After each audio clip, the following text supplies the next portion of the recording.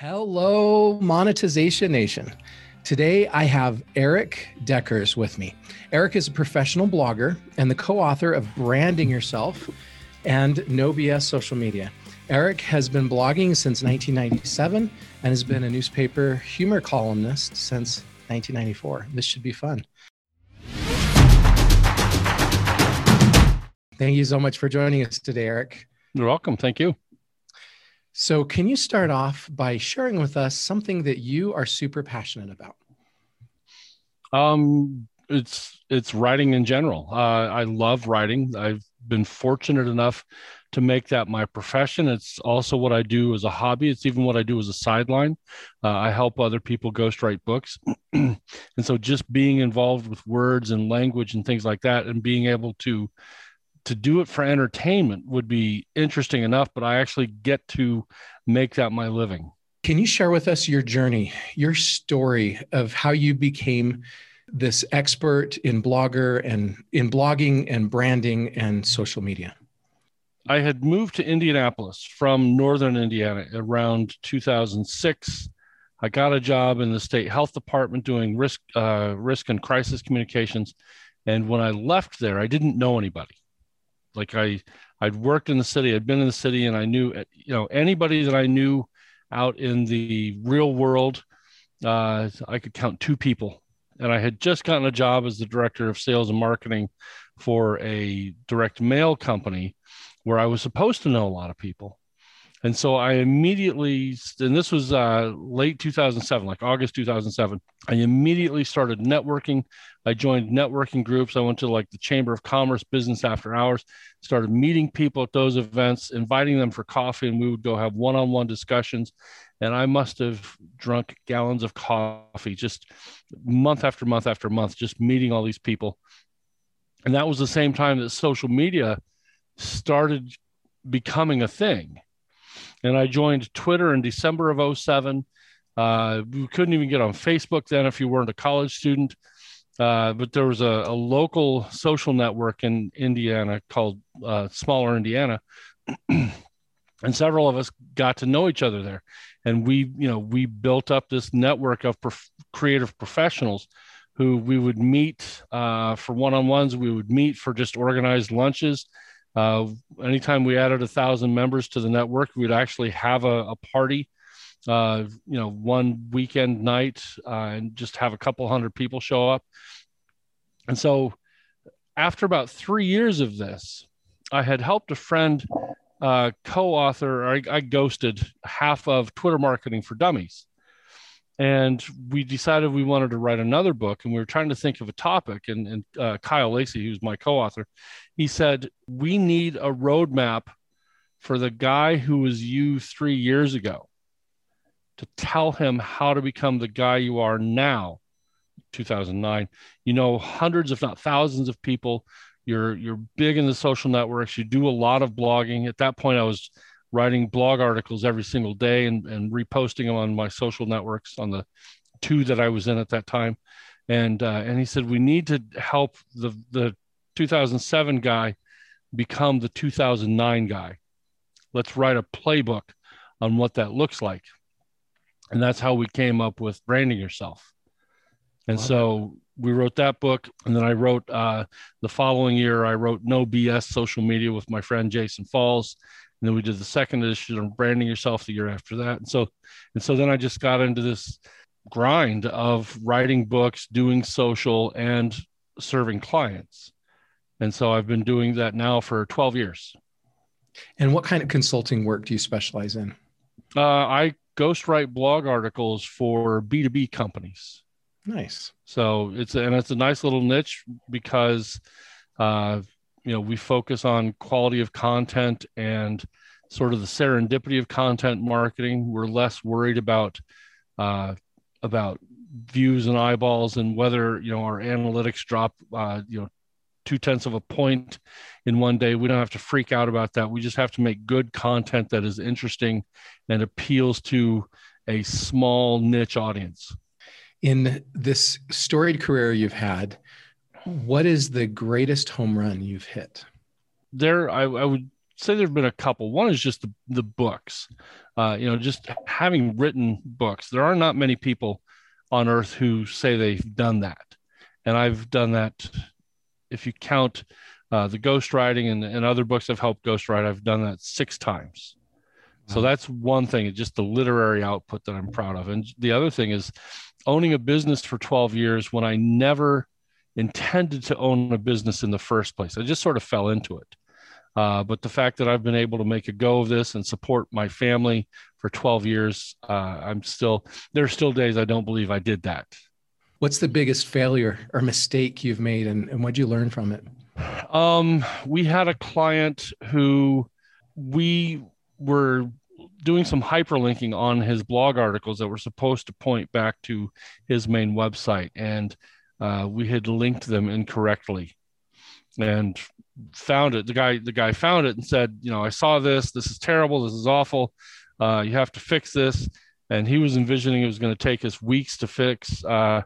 Thanks to a plugin on WordPress, it took me 30 minutes to fix everything. But he said, this was a terrible mistake. You guys are fired for this. And it wasn't our biggest client in terms of money, but it was our biggest client in terms of workload. And when he left, I had so much time freed up and I didn't lose as much money. And so one of the important lessons I learned, other than, leadership, I'm the final approval on something and I need to check everybody's work. But the other lesson was we needed to raise our prices. We were working hard for very little money and we weren't being valued appropriately. And we could actually cut our workload and make more money if we priced ourselves accordingly. Basically priced ourselves what we were worth. What is your best monetization story or secret?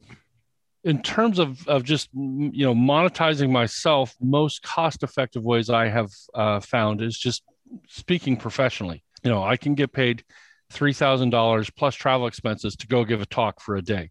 And so, I travel the day before, I travel the day after, or, I can cut a day out of that. And so I make the most amount of money. But in order to be able to prove that I had knowledge that people wanted to hear, I needed to write those books. So I didn't make much money off of the books. Like I didn't get huge royalty checks because of branding yourself. I think I've made a few $1,000s over 10 years with that, spread over 10 years. And you're even in the third edition, right? Yeah. And, but where I made the money was being able to hold it up for conference organizers and say, look, I wrote this, I can come talk about this. And they think, oh, it's not only is it a book, it's a thick book. You must really have a lot in the tank to come talk to us about that. And there are people who they will write a 40, 60 page ebook about a topic. And that impresses the conference organizers enough to hire them to come speak. So anybody who's looking to make money, find something you are an expert at, not just a lot about. You're an expert at this, and write a book about it, and then start sharing it with people. And especially the conference organizers, that pay you, and that's a great way to make money because it establishes your credibility. Yeah, they assume you're credible if you've taken the time to research and write a book. Yes. Do you have any advice or examples or stories of people you've seen that have used credibility marketing well? I think a lot of my own clients have done this. I had a client, she ran a mystery shopping agency. And when I started working with her, there were 4 people in her business, her assistant and 2 part-timers. And they were doing, gross revenue was like $750,000, not very much. So we started blogging for her, and just all these articles were written by her. They were published under her name on her agency. And we were doing it first once a week and then upped it to twice a week, publishing anything and everything on mystery shopping and why companies needed mystery shopping and how people who wanted to become mystery shoppers, what are the scams to watch out for? How do you do this work? And then topics like why do wireless companies need mystery shoppers, or why do multifamily dwellings need mystery shoppers? And so we started working with her in 2010. And within 4 years, she had tripled her business, tripled it again, got $1 million contract with a national wireless company, and tripled her business one more time. And so within 5 years, she had 27 people and was doing several $1 million in revenue. And she had been not just asked, begged, and pleaded with to serve on the board of directors for the National Mystery Shopping Association, all because she was the face of this agency. And it was her content that was constantly being put out there. So it wasn't just the agency that was doing this thing. It was Kimberly. Kimberly was the name in the face, and she was getting interviews from news stations. Come on the show and talk about mystery shopping. We've seen these mystery shopping scams. Come talk about those. And so she became that influencer before we knew what influencers were. And she was able to market her credibility just by sharing all this knowledge. And so kind of the lesson that I took away from that is that companies, maybe not the large corporations, but smaller companies would do well to have one or two people who are the faces of the company. The content that gets produced is their content. They're doing the podcast, they're doing the videos, they write the blog articles. Even if you ghost it for somebody else, or somebody else ghosts it for them, publish it under their name so they become that face and they become that expert. They become the superstar of the company. And a lot of people then want to buy from that person. Even if they're not the salesperson, they want to buy from the company that hired them. I love it.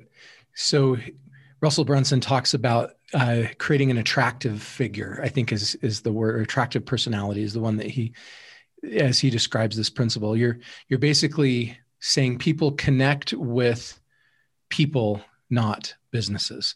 And instead of the business doing marketing, you put a face there, they're going to connect with the person. And you've kind of created a celebrity as well. And as you do events and ads and things, there's a lot of value that comes with that. Well, I mean, look at Anthony Fauci. He sort of became the face of the government's COVID response. There were a lot of people doing it, and there were a lot of people who were in the news and in the spotlight, but who's the one name we all know from that? It's Anthony Fauci. And to a different degree, Zappos, the shoe company, before they got bought out by Amazon, all the employees were encouraged and almost required to be on social media, to blog, to form connections with their customers, because their customers would call them back when they needed to make more orders. It wasn't just I'm calling Zappos to get a pair of shoes. It was I'm calling my friend Nathan, who works at Zappos, to get a pair of shoes. Yeah, what a great example. So you had hundreds of people who were the face of Zappos.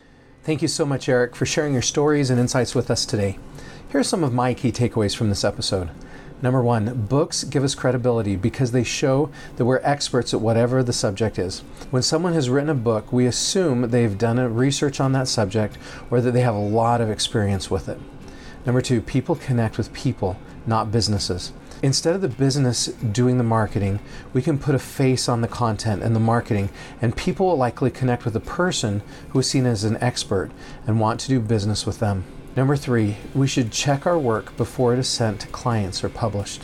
Number four, we often undervalue ourselves, but we need to try to make sure we're charging the correct price for our services. To learn more about or connect with Eric, you can find him on LinkedIn or Twitter. You can also visit his website, ProBlogService.com, or check out his books. You can find links to each of these sites in the blog post for this episode at monetizationnation.com. You can also get a free copy of my ebook, Passion Marketing, and learn how to become a top priority of your ideal customers at passionmarketing.com. You can also subscribe to Monetization Nation on YouTube, Instagram, Twitter, our Facebook group, and on your favorite podcast platform. Thanks for joining me for this episode. I wish you success in growing your credibility. Do you want to become a better digital monetizer? To receive great monetization stories and secrets, please go to monetizationnation.com and join free. And if you liked today's episode, please subscribe to the show and share it.